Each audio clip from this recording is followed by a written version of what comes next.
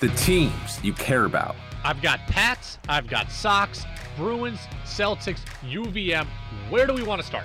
The stories that matter to you. A huge shocker out of Foxborough. Mac Jones, the quarterback of your New England Patriots. This is your home for New England sports. I admit it, I'm a card-carrying member of both the High and Bloom and Cam Newton fan clubs. This is the Brady Farkas Show on WDEV AM, FM, and WDEVradio.com. What's up, everybody? Welcome in. Brady Farkas Show right here on a Monday on WDEV AM and FM and WDEVradio.com. It's our first football Monday of the year. It's sadly not a Patriots win Monday. Not the way we wanted to start off the NFL season.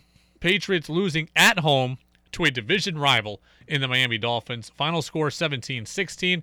Pats are now 0-1. I've got to say, though, before we really get into the show, we were pretty dead on in the way this game would play out. Low scoring and ugly. We said on Friday, our prediction was on this show, Patriots would win 19-16. That was our prediction. So we were wrong on that, obviously. But if they don't turn it over in the fourth quarter and they kick a field goal, they probably win that game 19-17. So we were pretty much dead on with our prediction and our assessment of this game. We almost got the exact score correct, but it wasn't to be. We'll spend the next 90 minutes talking about the game. We'll talk with Mike Oliva of DolphinsTalk.com about the win for the Dolphins at 5:45. And we'll discuss the Red Sox as they get ready for the Mariners tonight in Seattle, a big 3-game series out west. You can always get in on the Napa-Morrisville, Napa-Waterbury text line, 802-585-3026. It's your locally owned Napa stores in Waterbury and Morrisville. Let's not waste any time. Let go. 5, 4, 3, 2, 1. And here we go. The opening thoughts in the Brady Farkas Show brought to you by Sticks and Stuff and Swanton Lumber, Vermont's most complete locally owned home center with locations in Enosburg, Derby, Middlesex, St. Albans, and at Swanton Lumber. They're online at sticksandstuff.com. Let's get this out of the way first. That's a game the Patriots should have won. Okay? They should have won that game. They controlled the game in a lot of different ways, but they didn't win. They should have won, and they didn't. Now we have to look at the question of why. Why didn't the Patriots why didn't they close out a game that they actually controlled in nearly every facet? It's very easy to see that a huge contributing factor was the turnovers. Okay, they fumbled 4 times in total, 2 of which they lost, and the backbreaker, of course, was the Damian Harris fumble in the fourth quarter when you're going for a game-winning score at the end. Much like Cam fumbling last year in Buffalo, we all saw that. We know the turnovers contributed to it. But go beyond that. More than just that one singular play or the Ramondre Stevenson fumble, so I guess those 2 singular plays. The Patriots lost yesterday because of a problem that became all too familiar last year. They couldn't finish drives with touchdowns. This is exactly what we saw last year during the Patriots' struggles. They hold the ball for a long time. They control tempo. They control they're dictating the pace of the game. But you do all that, and then you turn it over or you settle for a field goal. That's what the Patriots did last year at times, and that's what they did yesterday. The Pats were 1 of 4 in the red zone. In terms of converting touchdowns, the Patriots were 1 of 4 in the red zone. That can't happen. Take all the stats from yesterday and throw them out because that's the only one that matters. The Patriots 1 of 4 at converting touchdowns in the red zone. That's where yesterday's game was won by Miami. They held the Pats and lost by the Patriots, who failed to capitalize on the red zone. The Patriots had the ball for 13 minutes more than the Dolphins. The Patriots had 3 drives yesterday. 3 separate drives of 14 plays yesterday, and every single one of them ended in field goals. It's great to control time of possession. It's great to wear a defense out. But if you are going to shrink the game in that manner, understand you're shrinking it for yourself as well, and you're reducing the total number of possessions. If you hold the ball for that long, if you control time of possession like that, you have to get touchdowns, and the Patriots didn't. That game yesterday was very winnable, and it comes down to one thing: the Pats' inability to capitalize in the red zone. And it's a familiar problem. We saw this same thing last year with Cam at quarterback. They could dominate the clock, but if you can't fully capitalize, it can come back to bite you, and it did. I think back to last year. Ironically enough, last November 25th, 10 months ago, I spoke to former Patriots quarterback Doug Flutie, and we were having the exact same conversation about the 2020 Patriots as we're having about yesterday's Patriots. When you're a nickel and dime passing, when you're not the downfield passing, it's run the ball, eat up clock, play action, Cam running the ball. How do we convert first down? Convert first downs, convert. And all of a sudden it's a 16-play drive.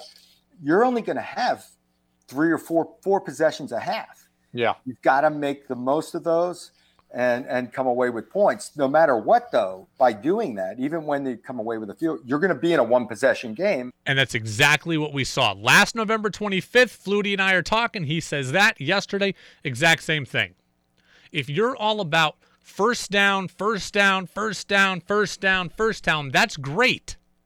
But how do we get from first down to touchdown, to put the game away, to put the drive away?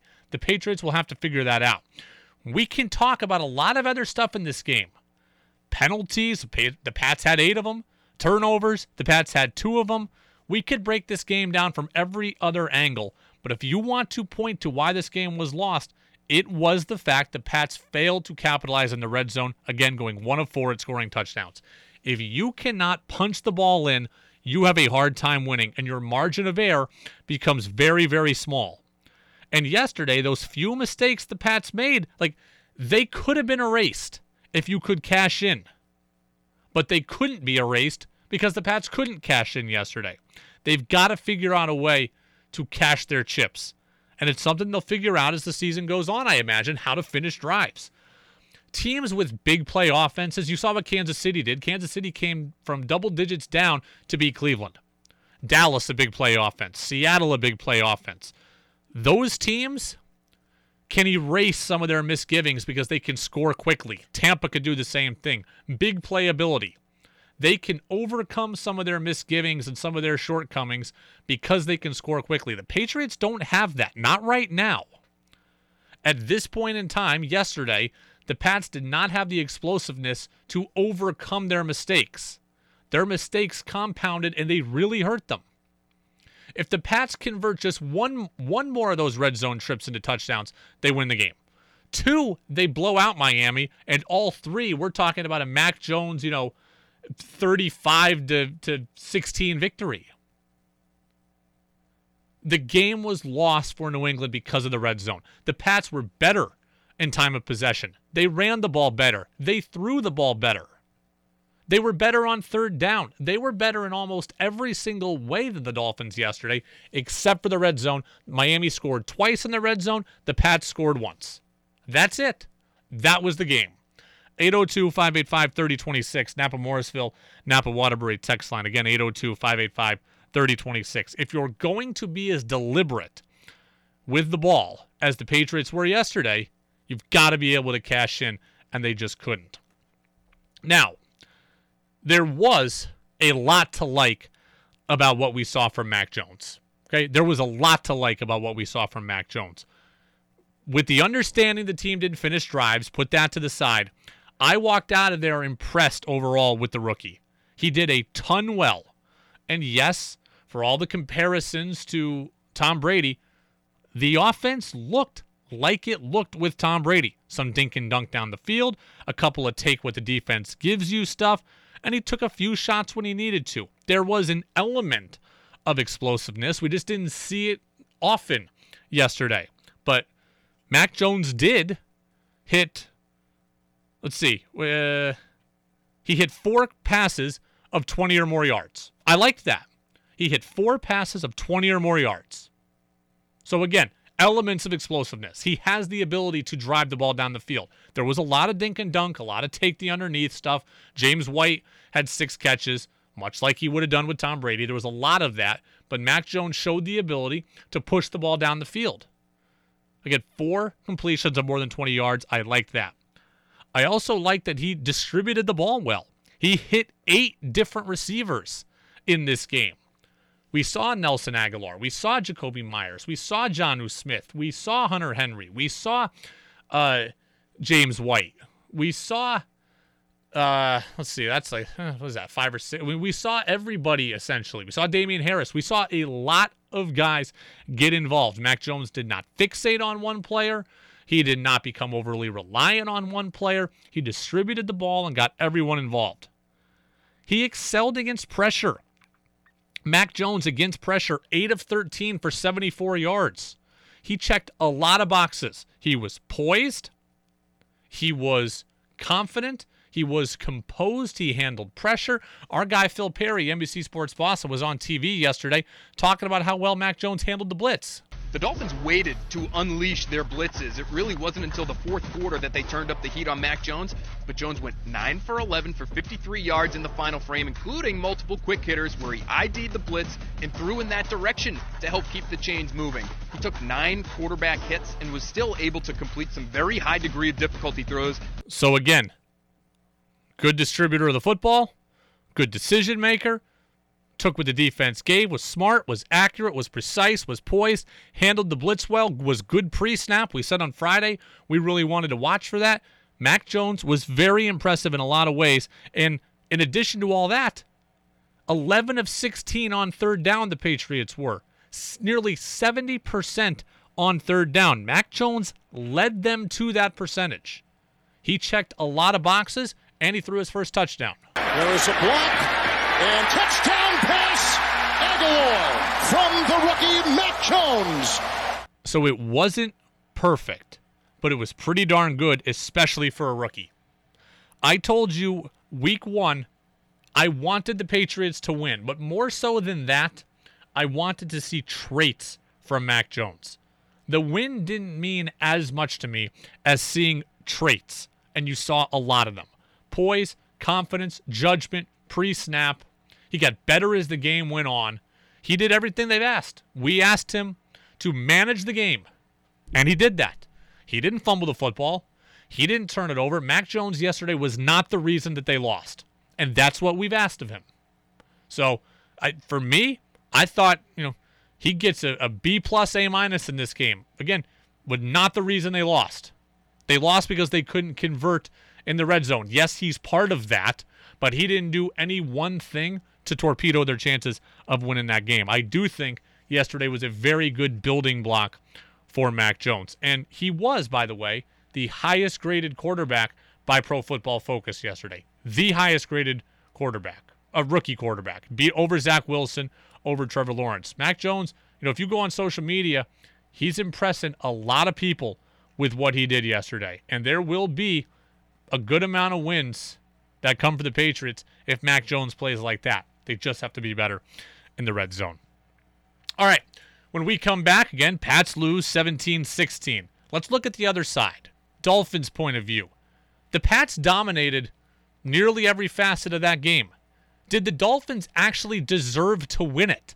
We'll talk with Mike Oliva of DolphinsTalk.com. He's next with us on the Brady Farkas Show on WDEV, AM and FM, and WDEVradio.com.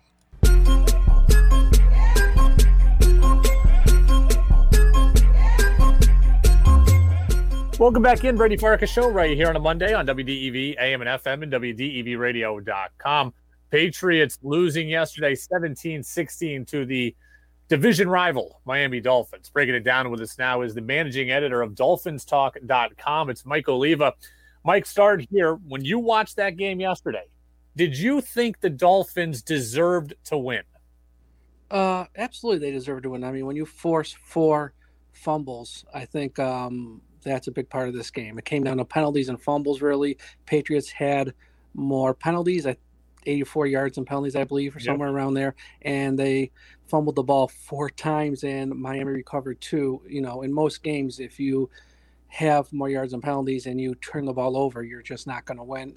that was a very tight game. It could have gone either way, honestly. I know the Patriots had more yardage and all that stuff, but they made the mistakes where Miami had a limited amount of mistakes. When you watched that game, did you come out of it thinking, I'd rather have Tua or I'd rather have Mac Jones? I mean, I know that's always the hot topic, and they're still so young. Mac Jones played one game. I thought he played well, but I would like to see more. And then when it comes to Tua, I mean, everyone has a strong opinion on Tua, and it's almost like politics. Nobody's going to change anybody's minds, it seems like, when you talk about Tua. And my whole thing is, is he going to be like Rodgers or Breeze level or Brady? Probably not, but he's also not as bad as a lot of people sort of paint him either. There's that part in the middle. And, yesterday was really only his 10th game ever. And compared to the Tua we saw last year, I thought he played well yesterday. Obviously, the one interception was not ideal, but, that was really his only one mistake of the game. Other than that, I thought he played well. The offensive line he has really is somewhat shaky. He had no Preston Williams, no Will Fuller. He will be back next week. So I think it's still out there on Tua. I think it's really early to say which one you'd rather have, but I think they're both good. I don't know if either one will be great, but I think they're both good. I asked everybody last week which team needed this win more. Not that week one is ever a must-win game, but which one needed it more. And the universal consensus was the Dolphins because of the Tua question marks, silence the critics, but also the Dolphins are playing Buffalo next week. And we'd all kind of written that in as a loss. Now, maybe the Bills are more susceptible than we thought after yesterday's loss, but knowing that you have that tough matchup going into week two, how important was it to get off to a 1-0 start, knowing you have a game in hand?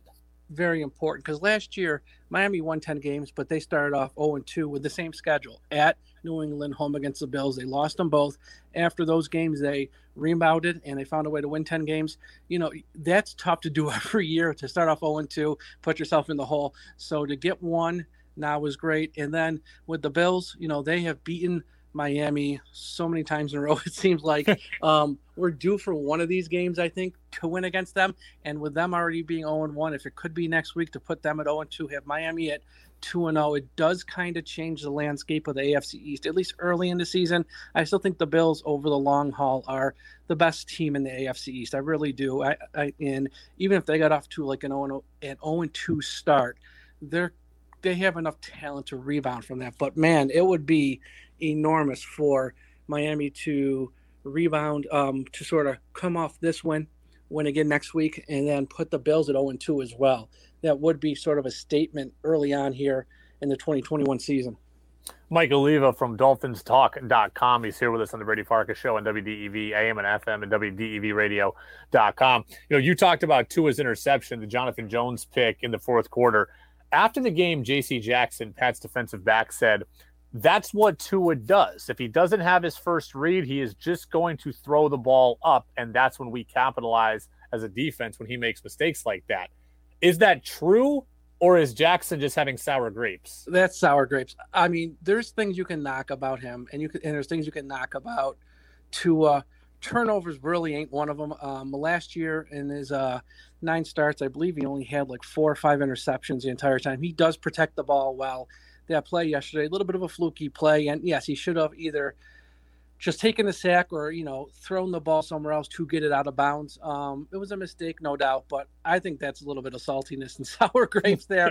I mean, you can knock him for a lot of things to it, but that's not one of them. He really does protect the ball well, and he doesn't turn it over all that much. So, I know what right after a game, it's high emotions for all the players and stuff. So that might have been that talking more than pure honesty. I would think. I don't know, though.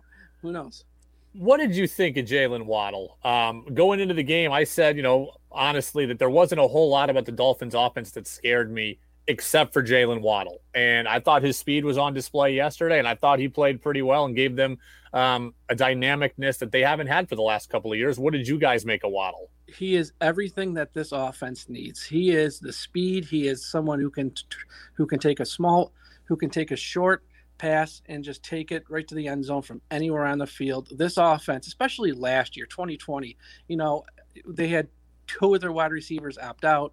Parker is always injured. Preston Williams gets hurt in week 8. He never returns. They were playing at the end of the year last year. How they won 10 games when they had guys like Malcolm Perry, who was a quarterback at Navy, and Lynn Bowden Jr., who was a quarterback at Kentucky playing wide receiver. It really is like a minor miracle. They won 10 games with those guys lining up a wide receiver. So now the fact they got Waddle, Will Fuller comes back, Parker's healthy for now, for now. They got some healthy weapons for him. So I think this offense is really going to sort of be much improved here in the next few weeks. And the Patriots have a really good defense, but Waddle, he just gives them a speed element and someone who can get yards after catch and who can get open with his speed, which Miami hasn't has had a lot of those guys in recent years. The Patriots threw it more yesterday than I expected. I really thought in a 70-play sequence, they'd probably run it 40 times and throw it 30. It was the complete opposite. That surprised me, given that Mac Jones is a rookie and given how strong the Dolphins secondary is. Did that surprise you? Well, they threw it, but they didn't throw it much at Howard and Jones. They were targeting the safeties and linebackers. They did not test Howard. I don't think they tested him once. And Jones, maybe just a couple times. Most of the targets were middle of the field, find the matchups with the linebackers and safeties. So it did surprise me a little, especially after the first play of the game where they had that long run for 35 yards. I'm like, they're just going to run the ball a lot today. And they did run it a lot. But they didn't really test the corners much. They tried to avoid those two, which is obviously smart. And a lot of those drives were long drives by the Patriots with short passes, middle of the field against the linebackers and safety. So it makes sense. It's smart, and it almost worked because they almost won. So surprised they threw it that much, but they really didn't test the corners that much.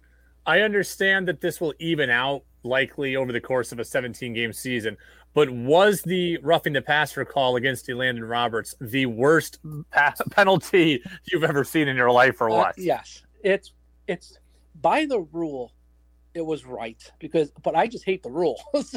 But by the rule, it's the right call. But it's like, what do you want the guy to do? He has to hit the guy somewhere. You can't hit him high. You can't hit him in the head. If you hit him low, it's there. And plus, he's sort of falling to the ground. So right. I don't know what he could have done, other than just not touch the guy at all, which is probably not an option in his mind. So it's a horrible call. But that's the rule. It's a rule that needs to be changed or at least tweaked because there was no intent there to hurt anybody. It's just that was the only place he could actually hit him at that point because how the play worked out. So, yeah, that's a bad call. And if Miami would have lost that game yesterday, South Florida would be up in arms over that call like you wouldn't believe. Mike, I'll get you out of here on this. The prospect of having to play Mac Jones 2 times a year for the next 5 years, how does that land with you as a Dolphins fan? I don't know yet. I said this after the game yesterday, and I still sort of stand by it. Heading into this game, I had no idea about Mac Jones. I know a lot of people in national media kind of anointed him heading into this game, and I was like, he hasn't even played a real game. And I didn't know what to expect. In the lead up to the draft, I wasn't the highest on Mac Jones. I thought he was just, okay. I wasn't even sure he should have been picked in round 1. After seeing him in the preseason, seeing him yesterday, he's not going to be a bust. He won't be awful. He's going to be good. I don't know if he'll be great, but he's going to be good. And, if you put the pieces around him, and I do think he needs some more help at wide receiver there, I think he's going to be a guy who's, capable enough to lead them into the playoffs, win the, AFC East every so often. He's a capable NFL quarterback. I think that's clear. I just don't know if he's going to be great and someone who, when you see him on the schedule, it's like, oh no, we're playing Mac Jones this week. I don't know if he's that guy, but I think he's going to be very good.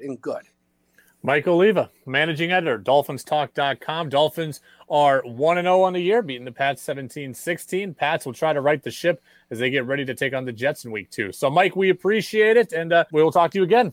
Thanks, Brady. You have a good one. Yeah, you too. There goes Mike Oliva from DolphinsTalk.com. Appreciate his time there. A couple things on that interview. One, I disagree. I don't think the Dolphins deserved to win. Now, Mike thinks they deserve to win because they were able to force 2 turnovers. And you certainly want to be opportunistic as a defense, and you want to create takeaways. And oftentimes, creating more takeaways does lead to wins. So I understand his perspective, but the Dolphins got they got dominated in a lot of the game. Okay, again, Pats much better on third down. Pats ran it better. Pats threw it better. Pats had better time of possession. And if the Pats do what they're supposed to do in the red zone, they win that game going away. So I wouldn't go as far as saying the Dolphins got lucky, but I also wouldn't go as far as saying the Dolphins deserved it. Also, that roughing the passer call, even though it went the Patriots' way, was just ridiculous. And I believe the Patriots went and turned that pass interference, or that roughing the passer play, into the touchdown pass to Nelson Aguilar. The Pats did not deserve that. Didn't deserve those points. That was a horrific call on Landon Roberts. It kept the drive going for the Pats. Mike's right about it. There was no intent there. Mac Jones was already kind of falling to the ground, and basically Roberts just kind of grasped Mac Jones's feet and kind of cradled him to the ground. That was a bad call. It will even out, I'm sure, over the course of the season, and you'll see the Pats, get hosed by something like that also. But certainly was a bad call, and we'll see a bunch more of them throughout the year as the league looks to protect its quarterbacks. We'll get back into some takeaways on things that Mike Oliva said at about 6:15, but when we come back, we'll get you ready for Red Sox and Mariners tonight. We'll update you on the state of the AL playoff picture, and I'll tell you why I absolutely hate everything about tonight's matchup. That's next on the Brady Farkas Show right here on WDEV AM and FM. Now it's back to the Brady Farkas Show on WDEV AM, FM, and WDEVradio.com.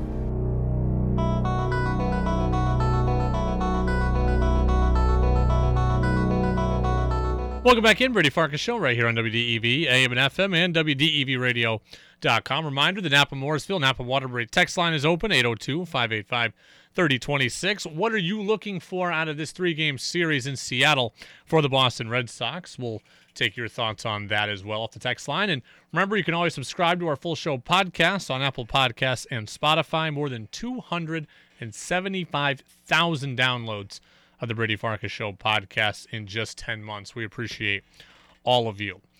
So the Red Sox lose 2 out of 3 to the White Sox in Chicago this weekend, and they have a big 3-game series with the Mariners that begins tonight in Seattle. Let's kind of set the stage here first. Here's where we're at right now in the playoff race.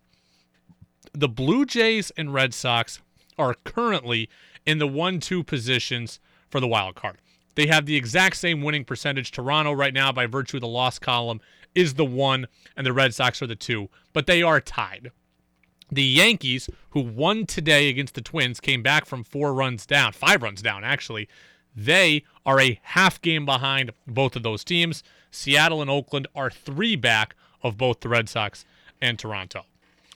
As for the Mariners themselves, who the Red Sox are playing today, they are coming off just an inexplicably bad weekend where they lost 2 of 3 to the Diamondbacks at home. The Diamondbacks are 1 game better than the Orioles. So for a team in the Mariners that's, on the fringes of the playoff race, that is absolutely an embarrassment, and that's why they have fallen back a bit. On Friday night, the Mariners were just 1 game back. They are now 3 back by virtue of what they did this weekend against the Diamondbacks. We've got the coverage for you tonight beginning at 9:10. The first pitch is at 10:10. I hate this series. I hate this series every year. I really do, and I'll just give it to you straight.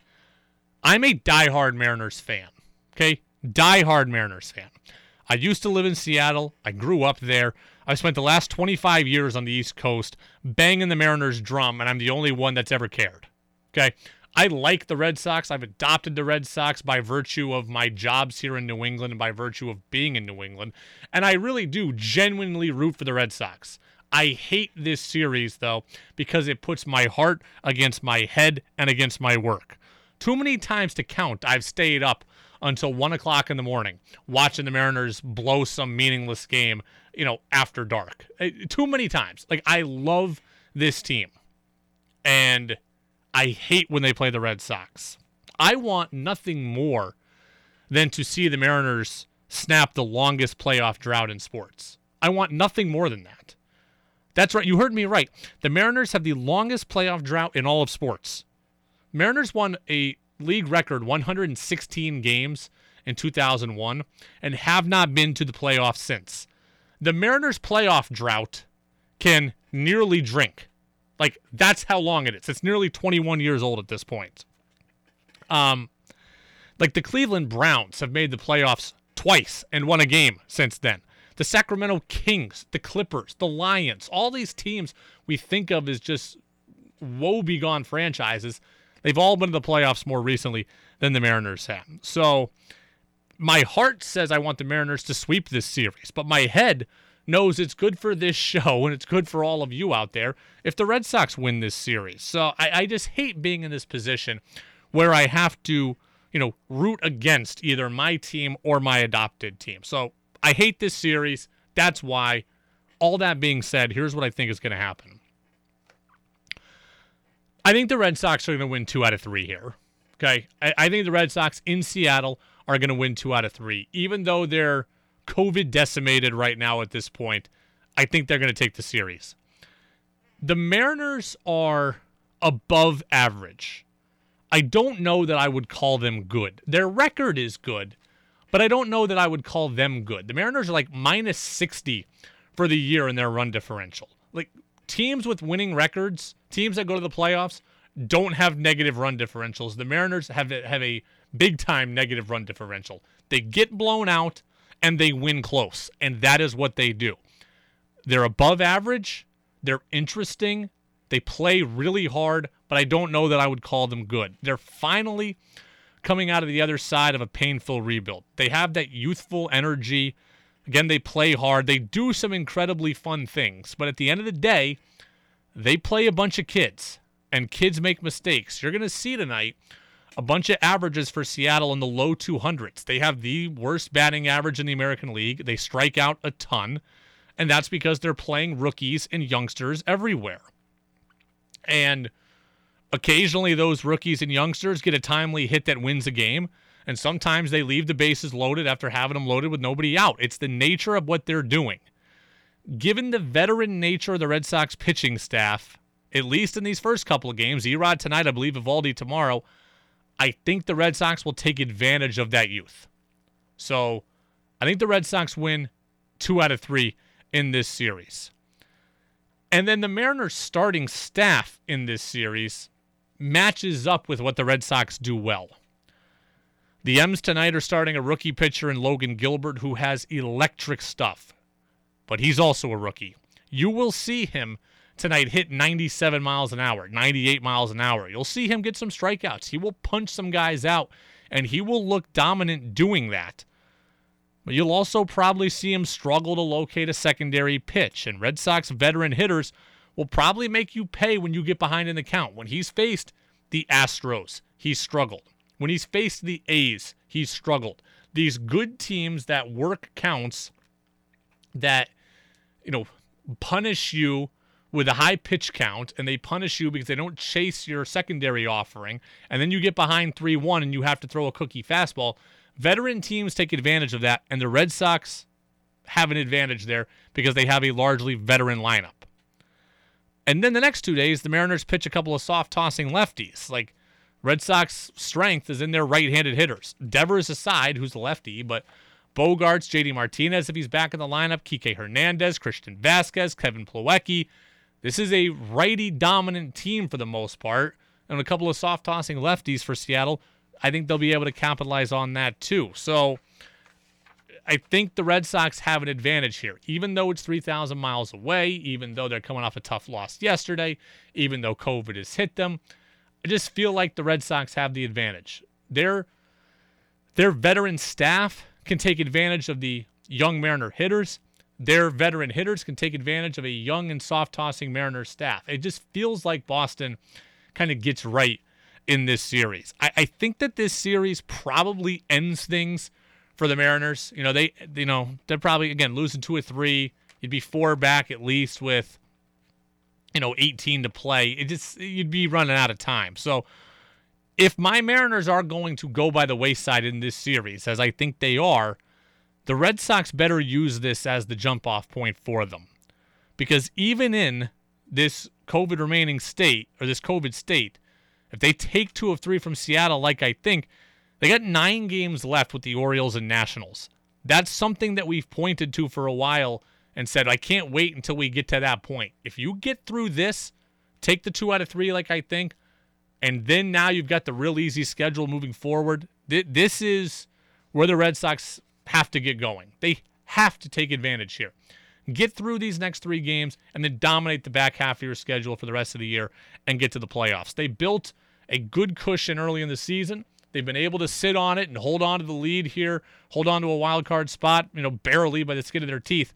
If they can just get through these 3 games, they have an opportunity to capitalize on what is a very forgiving schedule at the back end of the season. So if you take care of business, things start to line up nicely. I think the Red Sox, again, take 2 out of 3. Eduardo Rodriguez tonight, I'm looking for him to use all his pitches. Change up, cutter. I think he can, again, frustrate a young Mariners lineup. You will be amazed when you see the averages in this Mariners roster. Okay? It's going to be a lot of 210, 206, 228, 231. It's not pretty. They've won a lot of games by virtue of pitching, bullpen, and defense. They are not going to put up 10 runs in any game here. They just don't do that. If the Red Sox can score 4, they got a very good chance at winning. And I think they're going to be able to do that in more cases than not in this game. Houck is scheduled to pitch on Wednesday. That's probably the one I'd be worried about if I were a Red Sox fan. Eovaldi's on a great run. I think he's pitching tomorrow. I would really, point to him as having a chance to dominate. So the swing game, I think, is Erod. And Erod tonight, I think, does enough.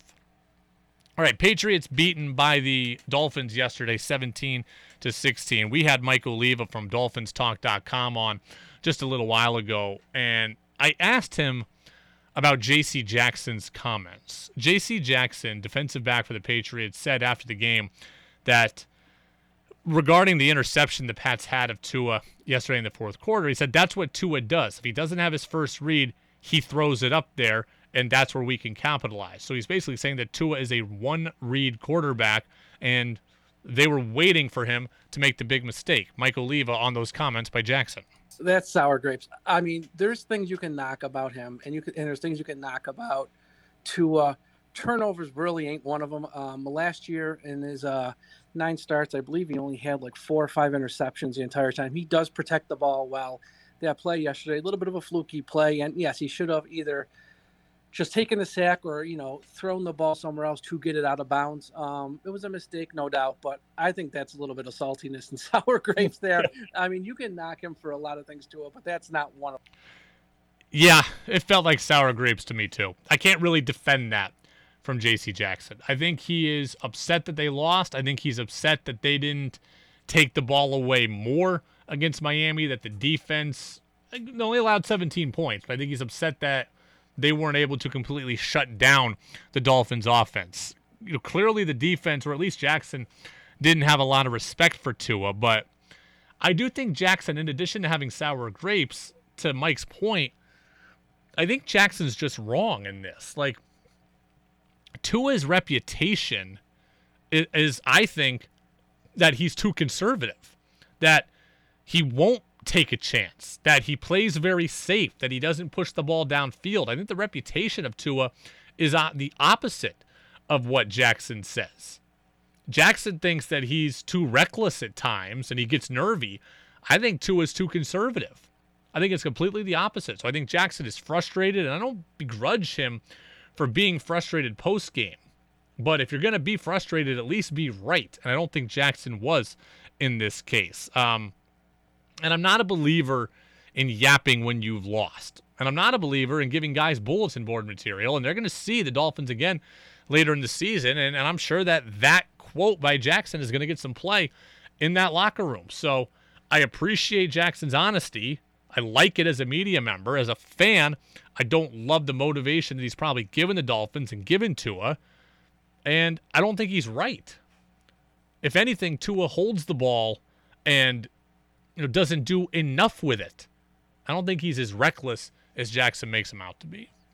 Brady Farkas Show, WDEV, AM and FM, and WDEVradio.com. Napa Morrisville, Napa Waterbury text line, 802-585-3026. Thoughts on the Patriots? Thoughts on the Red Sox? What do you guys got for me? You got a couple here that we'll get to here momentarily, but if you have thoughts on what you saw from New England, what'd you like yesterday? What'd you dislike? What are you excited about? Did Mac Jones's play concern you in any way? Would you have rather had Cam Newton? All of those things can be asked on the Napa Morrisville Napa Waterbury text line. All right, we do it every single day. Let's get to Who's Saying What. Whoa, whoa, whoa. What did he say? Here's what we know about New England. Their running game production, their offensive line, their special teams, and their defense will all be top 5. And they have the best coach in the game. They're going to win a bunch of games. They really said that? Every damn thing is politics and race. And I'm losing my mind over it. It's time for Who's Saying What on the Brady Farkas Show on WDEV AM, FM, and WDEVradio.com. You know, I have been trying to rack my brain for the last 24 hours. And I've been thinking to myself, would Cam Newton have won that game yesterday? He won a very similar game last year in the opener. Ugly, low scoring, and he had less talent around him. So Cam has won a game very similar to what we saw yesterday. He won that game last year. Would he have won yesterday's? I keep coming back to the same answer, though. I don't know. As big a Cam fan as I am, I don't know that Cam wins that game yesterday. I was texting a couple people immediately yesterday, and I said Cam probably does. But the more I sit back and think about it level-headedly, I'm not sure. Cam being there wouldn't have changed the fumbles by Ramondre Stevenson and Damian Harris. I don't know that Cam would have done passing-wise what Mac Jones did, going 29 for 39 for 281. I don't know if Cam would have been as good against the blitz as Mac Jones was. I don't know if he would have been as good pre-snap as Mac Jones was. But I do think this. I can say confidently that there is one area that Cam would have been helpful to the Patriots yesterday in a way that Mac Jones wasn't. And it's exactly what former Pats tight end Jermaine Wiggins said on WEEI this morning. The only difference is that maybe when you get inside the red zone, you might be able to put one of those packages together where you can use Cam's legs and his ability to maybe run. I said at the beginning of the show, if you point to the reason the Patriots lost, it's because of their inability to capitalize in the red zone. That's why they lost yesterday. They couldn't score touchdowns when they got to the red zone. And I think that's the area where Cam really excelled. Now, Harris, notwithstanding, is really good in the red area. Stevenson, I think, can be a weapon there. The tight ends will be valuable there. But the need to account for Cam as a runner also would have certainly helped the Pats. It would have diversified the offense further. Again, I'm not saying the Pats win the game with Cam at the quarterback position. I'm not sure they get to the red zone 4 times with Cam at quarterback. But if they were in the red zone, I think Cam would have been a benefit there. He would have been better than Mac Jones. His running ability, mixed with simply having to be accounted for as a runner, would have made a positive impact. That I can say confidently. I don't know if Cam wins that game, but in the red zone, I think Cam would have been better. A more diversified offense and would have made the Dolphins think more. That I believe confidently, 100%. The Pats with Mac Jones, they will figure this out. They will figure out the red zone. But when you look at where they're lacking, or where they were lacking yesterday, and not having Cam, it was that. Okay? It was that. I was excited to see what Cam could do in the red area, but the team will figure it out with Mac Jones. By the way, if at home you're playing the where will Cam Newton go next game, it's not going to be Washington. Okay? Ryan Fitzpatrick got hurt. He's headed to the injured reserve. They're going to go with Taylor Heineke and Kyle Allen. They're not going to go with Cam Newton. So Cam not going to get a job with the Washington football team. But Ryan Fitzpatrick's out for like 8 weeks here. Quarterbacks get injured. Backups are needed. Veterans are needed. So it's not Washington, but there will be a chance for Cam if he wants to play this year. There will be someone that gets injured. Pray that it's not, knock on wood, the guy on your team. But there will be opportunities for Cam here over the course of this season. Washington, I didn't think was going to happen because would have been, too much, the Ron Rivera thing. They loved each other in Carolina. They got along great. I don't know that that's something that either side really wants to go down again because that story can kind of overshadow the team, and you don't want that. And Cam's not vaccinated, and we understand that vaccination shouldn't play a role in who's kept or who's cut or who's signed or who's not. Well, Ron Rivera is a cancer survivor, and he's given his team the business about their low vaccination number back in the offseason.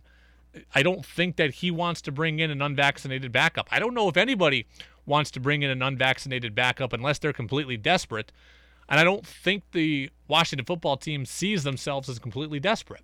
They like Taylor Heineke. They liked him all offseason. That's why they signed him after last year's little mini playoff run there. So Heineke, Kyle Allen, they get the job. Cam still left without one. All right, Brady Farkas Show right here on WDEV, AM and FM, and WDEVradio.com. We will step aside. When we come back, we will unpack the Patriots. We'll take a look at a few other storylines from yesterday's loss to the Miami Dolphins. Pats 0-1 to kick off the 2021 NFL season. That's next on DEV. Now it's back to the Brady Farkas Show on WDEV AM, FM, and WDEVradio.com.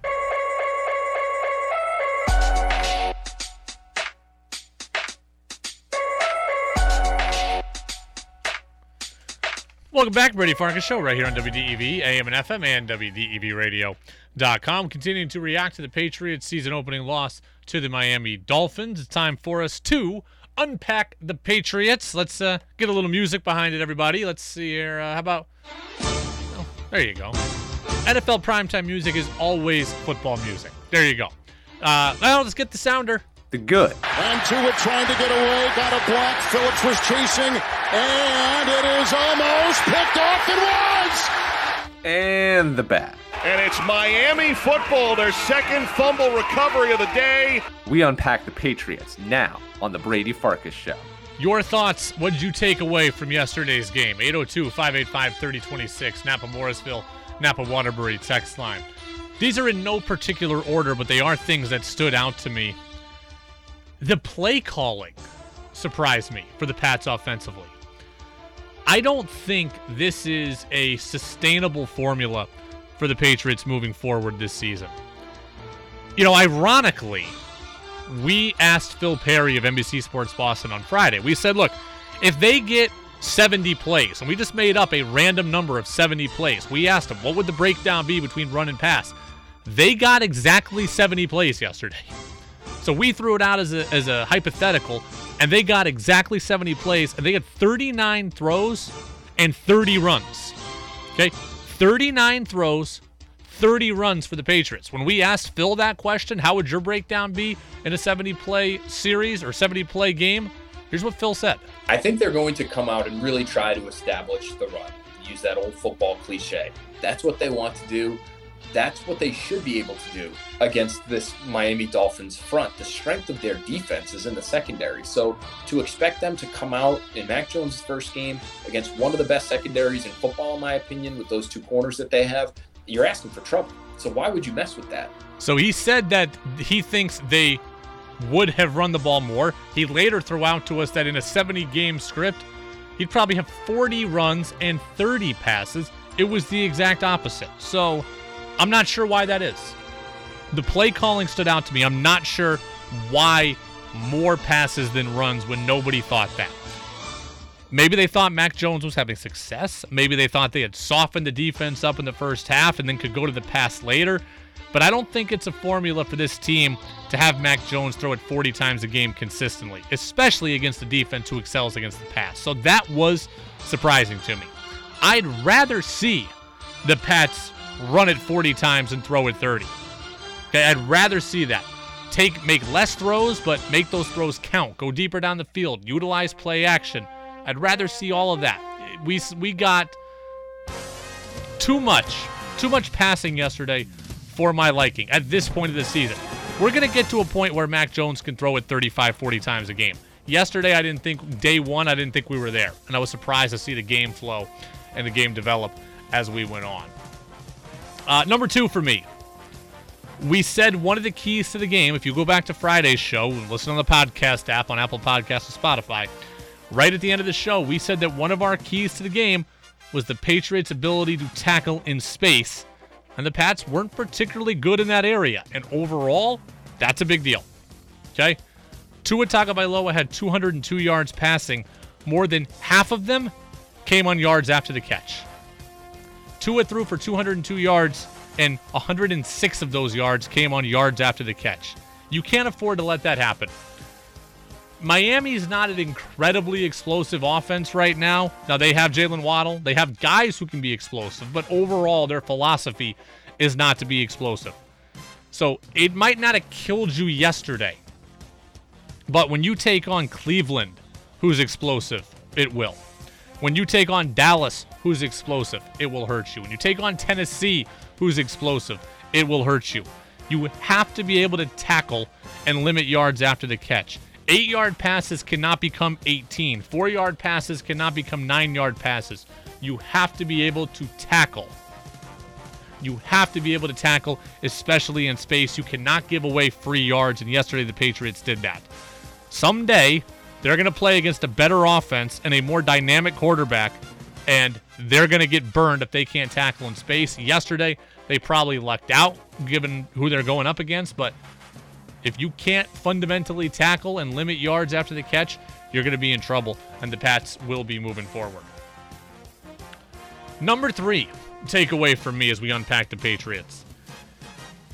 Bill Belichick cannot afford to put Ramondre Stevenson on ice. Ramondre Stevenson, the rookie running back from Oklahoma. He got in the game yesterday. He fumbled.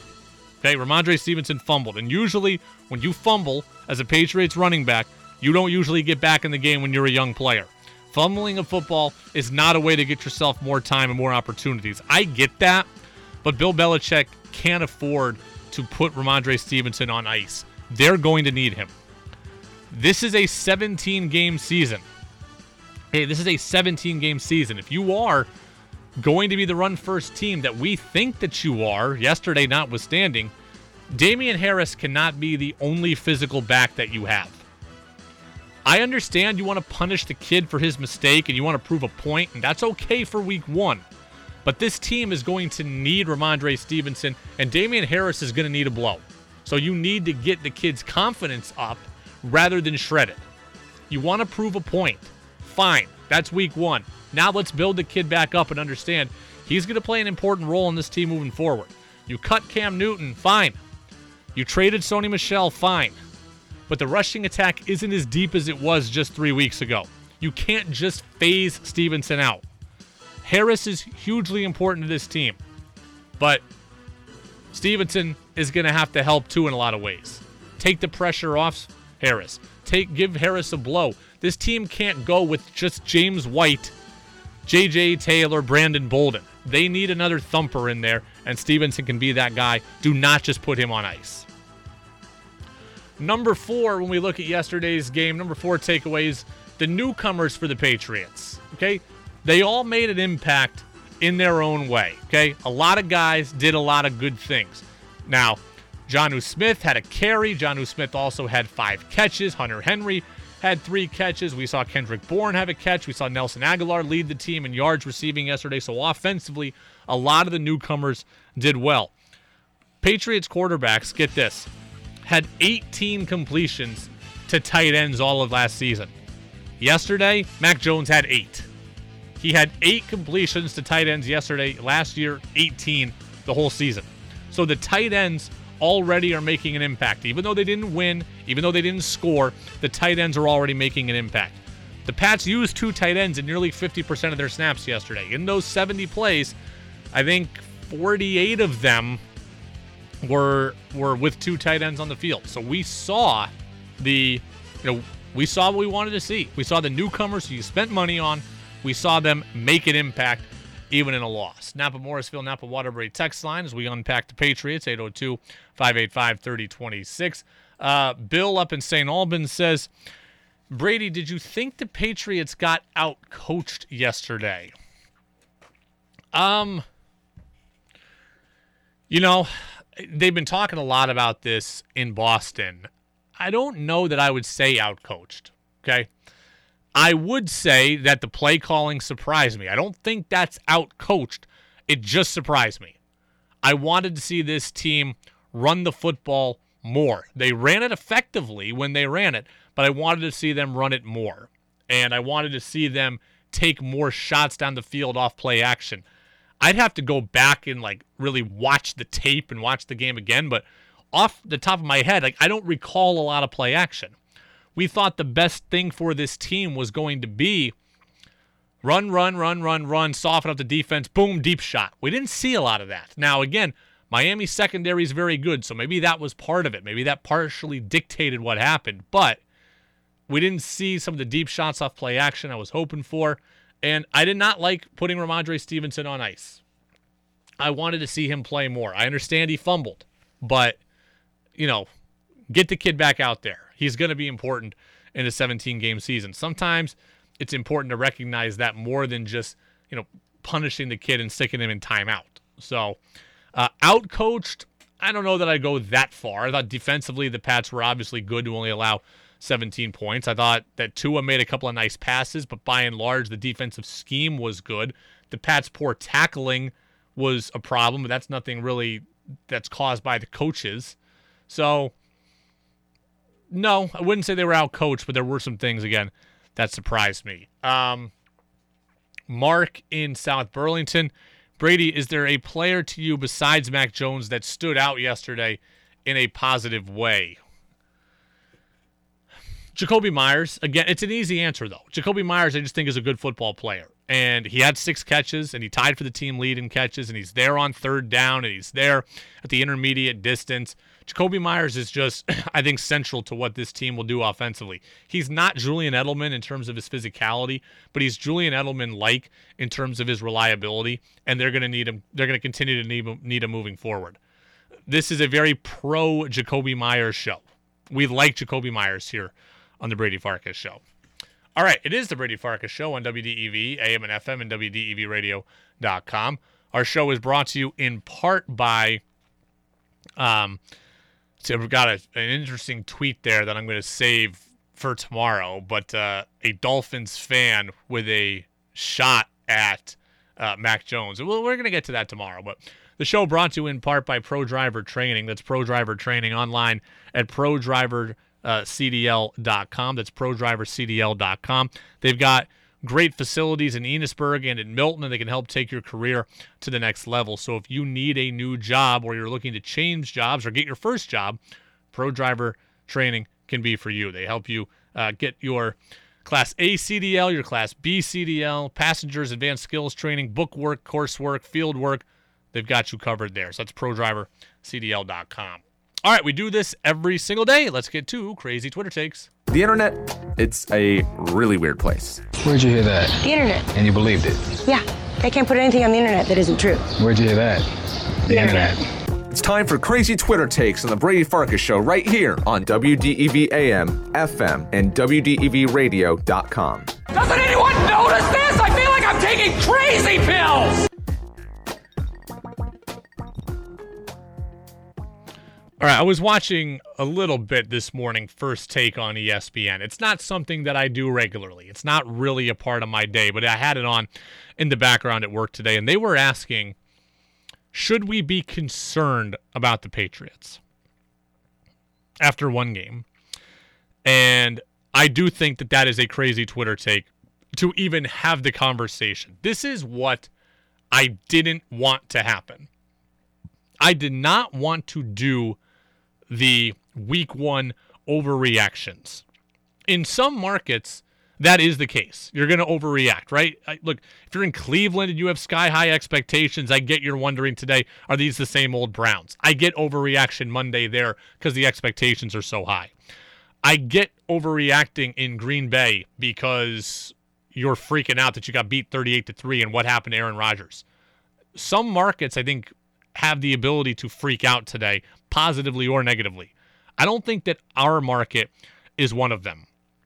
The Patriots want to win. And yes, they have a roster that can win. But when you have a rookie quarterback, I think that forces you to exhibit some patience. Now, if Cam was the quarterback yesterday and yesterday happened, I'd get the freak out or the worry or the questions or whatever. I'd get it because with Cam here, I have a different set of expectations. With Mac Jones here, I think you got to take your foot off the gas pedal a bit. I get you want to win, but stop worrying so much about what happened and start worrying about why it happened.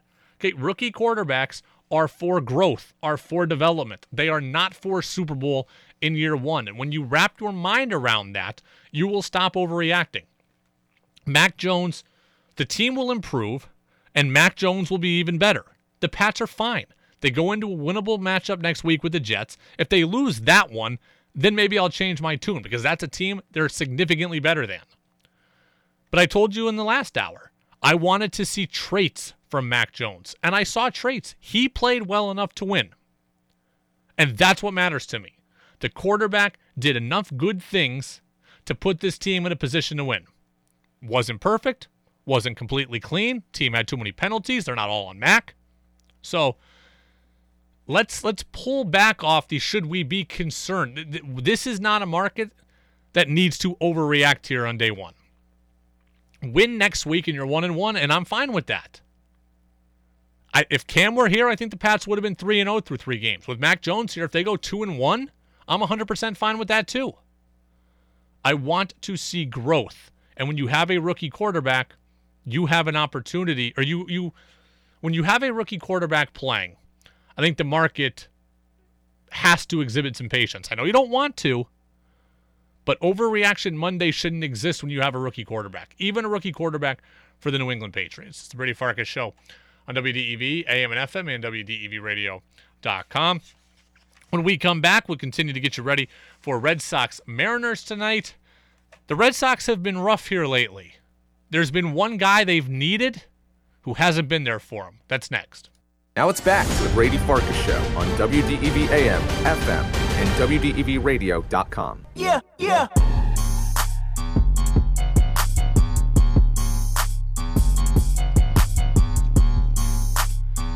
Welcome back, Brady Farkas Show, right here on WDEV, AM and FM, and WDEVradio.com. Remember, Dinner Jazz with John Wilson tonight, coming up from about 7 until just after 9, and then we'll have Red Sox baseball, Sox and Mariners out west, 9:10 with the pregame show, 10:10 with the first pitch. The Red Sox need to get Rafael Devers going again. In the last 12 games in which the Red Sox have been COVID-ravaged, in which they really need the limited amount of players who are available to be, really good, Devers just hasn't been. His last 12 games, Devers has 47 at-bats, he has 1 home run, and he has 19 strikeouts. In the last 12 games in which Rafael Devers is one of the guys who's needed to carry this offense. Remember, Kike Hernandez gone for most of that.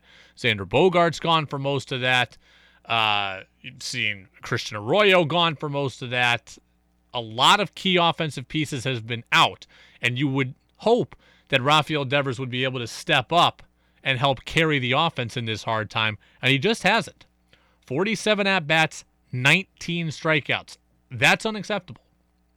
Rafael Devers is one of the best young hitters in baseball. He does have over 100 RBIs. He has done great things for your team, for your organization, and for your lineup. They've needed him over this last week and change, 2 weeks, and he hasn't been able to produce. The offense has needed a catalyst, and Rafael Devers has not been there to drive the bus, and that's disappointing. Hopefully tonight he can get it going because this team, they bring back Xander Bogaerts, but JD Martinez has been out the last 2 games with back spasms. They need an offensive turnaround, and they need their stars to play like stars. And Devers is a star, and he needs to give a star performance. Now, Mariners throw 2 lefties in the next 2 games. Well, I'm sorry, this one it's a righty, but then 2 lefties. So I get that's kind of a tough ask right now with 2 lefties, but they need a star effort. This is not a slump in May. This is a slump at the most inopportune time of the season. The Red Sox need their stars to play like stars because they got so many guys unavailable that everybody needs to step up, and the people who can step up the most are the people who are the best players you have remaining in your lineup. Verdugo needs to step up.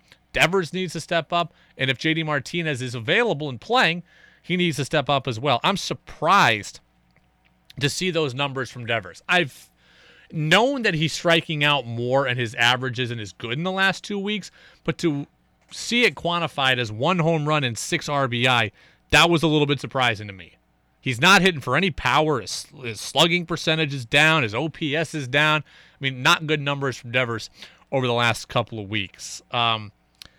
As for the game tonight, it's Logan Gilbert for Seattle, Eduardo Rodriguez for the Red Sox. I think the Red Sox take tonight's game. I said before, I think they're going to win 2 out of 3 in this series. I think they'll frustrate the young Mariners tonight. We'll see what happens. Coverage begins at 9:10. Again, Gilbert is very good and has electric stuff. I think the Sox hitters are going to work walks, not chase pitches, force high pitch counts. I think they'll make Gilbert come into the zone, and I think they'll be able to capitalize. Eduardo Rodriguez, he delivered a dud his last time out. I want to see him attack the strike zone. These Mariners will swing and miss. They will strike out. The Mariners' best hitters largely are left-handed hitters, Kyle Seager and Jared Kelenic. So, to have a lefty out there can neutralize some of those lefties they have. And they'll have a bunch of righties in the lineup, but outside of Mitch Haniger and Ty France, no one really scares you. So Red Sox should use their veteran presence to their nature today. I think they can ultimately win this series. I was thinking about this. Right now, the Yankees are on the outside looking into the playoffs, and the Red Sox are nearly on the outside in. So Sox are in as of today, but they could very easily be out by tonight. Who would it be more embarrassing for if they miss the playoffs? Red Sox or the Yankees? Who would it be more embarrassing for if they missed the playoffs, the Red Sox or the Yankees? I think it would be the Yankees, and I don't even know that there's much of a question. The Yankees obviously have the payroll. They obviously have the urgency. They made all the moves at the trade deadline. I think it would be much more embarrassing for the Yankees. Coming into the season, I remember Buster Olney joined me back in December, and we were talking about the Yankees winning 100 games and being the best team in baseball. I mean, that's how high the expectations were for the Yankees. For the Red Sox, we were like, hey, win 85 games and finish 4th in the division, and we'll call it a day. So even though the Red Sox have let a huge lead in the division dissipate, and that is embarrassing, it's nowhere near as embarrassing or frustrating as what's happened with the Yankees. I mean, the Yankees players that we expected to continue to make huge jumps just haven't. Gleyber Torres has regressed. Gio Urshela has been hurt, COVID, unavailable, but he's not as good as he was. Gary Sanchez continues to frustrate outside of a pretty nice stretch he had for a bit. Gary Sanchez continues to be frustrating the Yankee fans. Brett Gardner has given this team almost nothing. So Corey Kluber has been injured a lot of the year. Severino hasn't come back. The Yankees team has been very frustrating. Red Sox have blown it, but the expectations there were so low, I think it's okay overall in comparison to the Yankees. Yeah, I won't forget that. Buster Olney telling me Yankees might win 100 games and they might be the best team. They might be better than the Dodgers. That was what Buster told me last year. And it just hasn't materialized that way. I'll be fascinated to see what happens to Aaron Boone. If they don't make the playoffs, Aaron Boone's getting fired. There's not a doubt in my mind. If they don't make the playoffs, Aaron Boone is getting fired.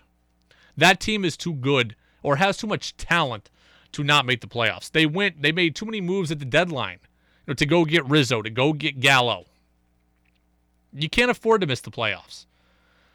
The Red Sox, I think they handled the deadline better than most people do. They could have made a move for another reliever, but I wasn't in on going to go give up a bunch for Anthony Rizzo. I like the Schwarber move, and the Schwarber move has paid off for them. So Red Sox haven't mortgaged anything, in their failure right now. The Yankees, they've given up some stuff. Payroll, prospects. This would be a bad thing for them if they go and miss the playoffs. And if the Blue Jays make the playoffs, watch out, because the Blue Jays, I think, are very dangerous in the playoffs if they get there with how well that they can hit. All right, Red Sox baseball tonight, 9:10 with the first pitch, or 9:10 rather with the pregame show. Again, 10:10 with the first pitch. Out of Erod tonight, I expect him to go at least 5 innings. I think he'll pitch into the 6th. I want to see the backdoor cutter. I want to see the good changeup. Again, Kyle Seager, J.P. Crawford, Jared Kelenic, a lot of the best players for the Mariners are left-handed hitters. Erod should have a good time neutralizing that. Abraham Toro's a better left-handed hitter than a right-handed hitter. He'll be hitting right-handed today as a switch hitter. So I think the Red Sox take this one. I'll say the final score in my mind, I'll predict 6-3. I think the Red Sox will win it comfortably, though. I think they could be up, 4-0 early and kind of coast to a victory. I want to thank Mike Oliva from DolphinsTalk.com for joining us as he did in the 5 o'clock hour. The full show podcast is available on Apple Podcasts and on Spotify. We're back at it again tomorrow for a full 90 minutes. That's a full 90 minutes tomorrow, and we will get you ready for Game 2 of the Red Sox-Mariners series. So we'll recap Game 1, get you ready for Game 2, and then the voice of the Patriots, Bob Sosi, will be with us tomorrow at 5:45 as well. Dinner Jazz with John Wilson is coming up next. Again, full show podcast, Apple Podcasts, and on Spotify. I will see you tomorrow right here on WDEV, AM and FM, WDEVradio.com. And as always, remember, we are streaming for free on the WDEV radio app. Seriously, go find it. Apple Store or your Google Play Store. They've got it. Apple, Android, got you covered.